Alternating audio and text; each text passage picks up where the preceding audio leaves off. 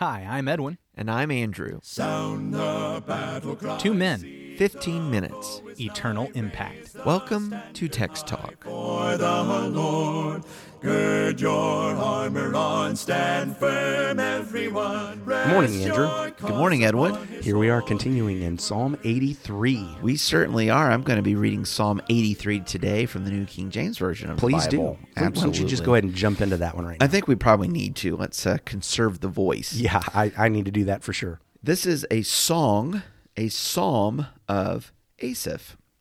Do not keep silent, O God. Do not hold your peace, and do not be still, O God. For behold, your enemies make a tumult, and those who hate you have lifted up their head. They have taken crafty counsel against your people, and consulted together against your sheltered ones. They have said, Come, and let us cut them off from being a nation, that the name of Israel may be remembered no more. For they have consulted together with one consent.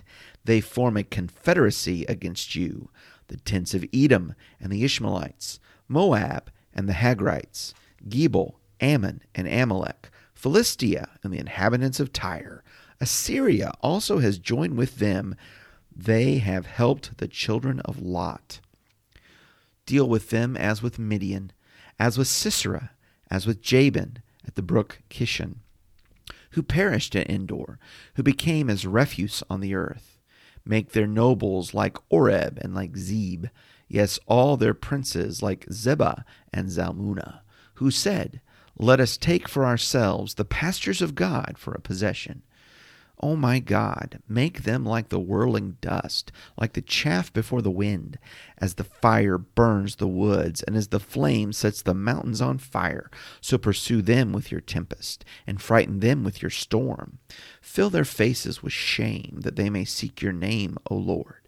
Let them be confounded and dismayed forever. Yes, let them put to shame and perish, that they may know that you, whose name alone is the Lord, are the Most High over all the earth. Yesterday, we started talking a little bit about this coalition. I think yours in the New King James even used the word confederacy. In verse 5, the confederacy against you. Yeah, here's this group of city-states, nations, peoples. There are 10 of them mentioned. Yes. Unless you consider Lot, that would make it 11. But the children of Lot just refers back to Moab and Ammon, two of the ones that are mentioned here. So we've got Edom, the Ishmaelites, Moab, and the Hagrites, Gebal, Ammon, Amalek, Philistia, Tyre, and Assyria, or the ESV just had it there as Asher. But here are these 10 peoples, nations, city-states. Right. It encircles the land of Israel. You've got some from the north, some from the south, some from the east, some from the west. It goes through the history of Israel, going all the way back, like we said yesterday, from Amalek, who was at the very beginning. Yes. When they're in the Exodus itself, the first battle they have is against Amalek. 100%. When Moses is holding up the staff, and they win as long as Moses is holding up the staff, that's against the Amalekites. And then all the way up to Assyria, which is this great enemy that has conquered Israel.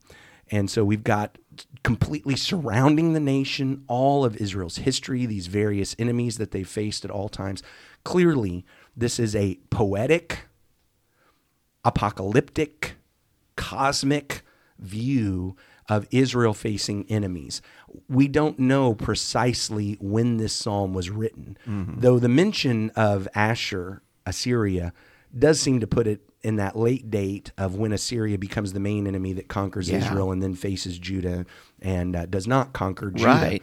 However, because it says Asher instead of actually Assyria, there's actually other places in the Old Testament where Asher is mentioned as a people other than just that nation of Assyria. So that's not a nail in the coffin on that time. It really could come anywhere in between. Sure. But there is a particular place in Israel's history where I could really see this kind of poem coming forth. an actual case where the nations surrounding Israel banded together, or at least some of them. Yes. Okay. Yeah, it's not a coalition. I mean, this coalition in Psalm 83 is far greater than anything we ever see in an actual event against Israel. But there is a place where we see a coalition, a confederacy come against Israel that is mammoth, it's huge, and the Israelites, the Judeans, are crying out to God, and that's in 2 Chronicles 20. Okay. That's under Jehoshaphat. King Jehoshaphat.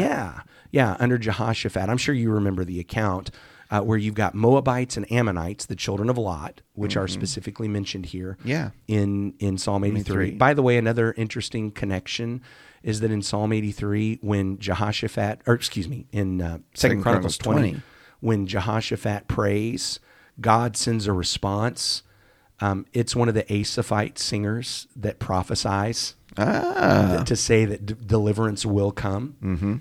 Interesting connection here, Psalm 83 being written by an Asaphite. But there was a coalition. Yeah. And I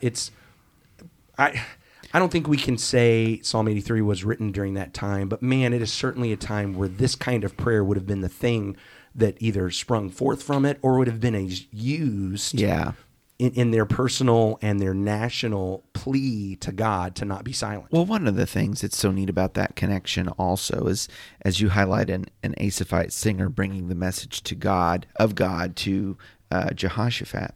And that's in verse 14, actually, of 2 Chronicles chapter 20. Then the Spirit of the Lord came upon Jehaziel, the son of Zechariah, the son of Benaiah, the son of Jael, the son of Mattaniah, the Levite, sons of Asaph, in the midst of the assembly. And he tells them that God will provide, but what he tells them to do, or what they choose to do, is instead of Jehoshaphat getting all the armies together and let's go and ambush them or something like that, they start heading out to the battlefield and they are singing, they are praising. That's the battle plan. Yeah. Let's sing, let's praise. How psalm is that? How psalmist is that? Let's go singing out to battle. I love this because today we like to use this statement that's actually never found in the Bible. We talk about people being prayer warriors. And I love that imagery. I don't have a problem with us using that imagery. I use it all the time. Yes. But here we actually have prayer warriors. Yeah. These are people that they conducted the war through prayer, through song, through worship, as they came to the battlefield, and then they watched God fight the battle and win. By the time they get to the battlefield, the battle's over. Yes. They've been singing, they've been praying, they've been praising, and God accomplishes it. This in 2 Chronicles 20, it's got, I think, one of my favorite prayers in the whole Bible. And I'm just the last verse of it in 2 Chronicles 20 and verse 12, where Jehoshaphat, "O our God, will you not execute judgment on them?" Talking about this horde, this confederacy, this coalition that's come against Israel that is so great. He says, "O our God, will you not execute judgment on them? For we are powerless against this great horde that is coming against us. We do not know what to do, but our eyes are on you." This is a prayer, Jehoshaphat's prayer, and then Psalm 83. However they're connected, whether Psalm 83 came from this instance, whether it could have been used in this instance, whether they're completely separate and just parallel kind of ideas, I don't know. But these are prayers for when we are surrounded by enemies. Yesterday, we talked about this as a prayer when God is silent. Keep praying. Here we see a prayer for when we are completely surrounded by enemies. In this battle that just seems completely hopeless, that from all the enemies of all time from everywhere coming at us all at once, what do? We turn to God because God is victorious. It's a challenge, I think, as Christians today. We understand that we're a city on a hill. That's what the Lord said. And a city on a hill can't be hidden. Yeah. And so being that city on the hill, here's all the forces of darkness and evil that are coming to try to stop us, from preaching the gospel, to try to stop us from living the gospel and being faithful to the Lord. And in what way? Well, I mean, it manifests itself in different ways. You have the actual persecutions of Christians in very physical terms, being hauled off to jail or being tortured in some ways. And that's happening in different places around the world today, that there's those physical persecutions. In our country, I think it's a lot more right now in the terms of trying to shout down speech or limit speech. marginalizing Christians or canceling Christians because of their views, but it just seems like it comes from all sides. Yeah, from all sides. So it's interesting to me that we live in a culture today where tolerance is the buzzword. Oh, yeah, you got to be tolerant. And the word coexist decorates a million bumpers here in the United States of America. With that funny spelling that has every religious symbol.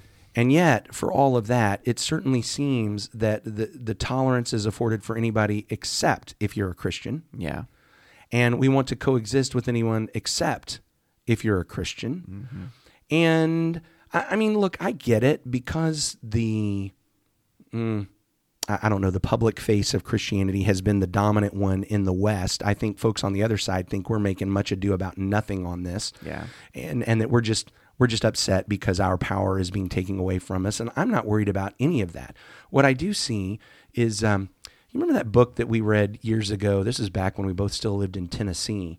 And it was a fellow who was a secular Jewish man who was writing about all of the commercialism that Christianity often had. Yeah. And I remember him was that the name of that book, Rapture Ready? Was that it was Rapture Ready. Yeah. And I remember him talking about going to a Passion play. Mm-hmm. And he actually got in the crew so that he could be on the Passion play, so that when everybody else was shouting, crucify him on stage, he was saying something different.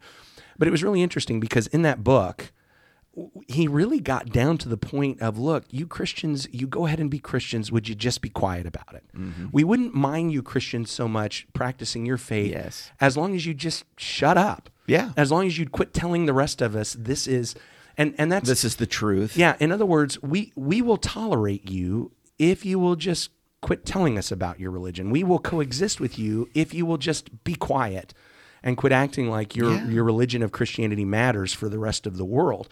And so I get it. The world does want to coexist, but they will only coexist with a form of Christianity that refuses to be what Christianity is, a proclamation of the King. Yeah. I cannot be a Christian without proclaiming the Christ, without letting everybody know, look, we have a King. He died, he was buried, and he was resurrected on the third day, which means something. Yeah. No, it does. We're light. Christ said you are the light of the world. And light is different from darkness, but light defies darkness. It pushes it out. It pushes it back. And that's the message. And so for someone to say, well, I mean, I like some of the tenets of Christianity. I like the morality, but don't ask me to change. Don't ask me to accept it. Don't ask me to convert. But if we're not inviting people to convert, they're going to be lost in their sins. Yes. And so because of that, everybody all around is pushing against Jesus Christ, his people, his treasured ones, his kingdom. His lordship. I mean, whether we're talking about militant atheists, or we're talking about followers of pagan deities, or we're talking about followers of false religions that are throughout the world, or even false Christianity. I was going to say, not to muddy the waters, but there are aberrant forms of Christianity as well, and those are actually against God's people. And constantly pushing back. And while I get it, they're not necessarily all of them taking up arms and trying to kill us. What they are trying to do is silence. Yes. Yeah, and even if they're going to allow, because look, here we are on a podcast, our voice is getting out, but what do they want? So much noise out there that this voice becomes nothing more than chatter in the white noise of the world. That's how the enemy is acting. Here's the thing. For me, sometimes that becomes discouraging. Sometimes it becomes disheartening when I look at the casualties of war, especially of people that I love who have been taken away from God because of all of this attack and this silencing and this dismissing of Christianity. It becomes discouraging. Yeah. But what do I need to remember? God is the victor. Mm-hmm. God is going to win. Mm-hmm. Continue to pray. Continue to rely on God. I can't beat the enemies. You can't beat the enemies, but God can. Yeah. Our eyes are on you, Lord. Yeah. Amen. Well, I think maybe let's just end with our own prayer on that. Lord God, we don't know what to do, but our eyes are on you. Lord, we pray that you will hold us up through the battle, and whether we have to face things physically or spiritually, psychologically, mentally, emotionally, that our hearts, our minds, our spirits will be strengthened by you, your Son, and your Holy Spirit, and that we, Lord, will come out victorious in the end. We pray for those who have fallen, that you will give them time, and that you will you will, no matter what it takes, no matter how hard it is, that you will bring them to repentance, Lord, that we might bring glory to you throughout eternity. We love you, Lord. Thank you for loving us first. It's through your Son, Jesus, we pray. Amen. Amen. Thanks for talking about the text with us today. I'm Edwin Crozier, and I'd like to invite you to join the Christians who meet on Livingston Avenue in Lutz, Florida this Sunday for our Bible classes and worship. You can find out more at christiansmeethere.org. Check out our daily written devotional that goes along with today's episode. You can find a link for it in our show notes. Michael Eldridge sang all 4 parts of our theme song. You can get more from him at acapeldridge.com. Please remember to subscribe, rate, and review Text Talk in your favorite podcast app so others can find it and learn about it more easily. Have a fantastic day. Steady, pass the word along. Onward, forward, shout aloud, Hosanna. Christ is captain of the mighty throne. Good morning. Experiencing some technical difficulties. I have spoken today. I'm not sure why that happened.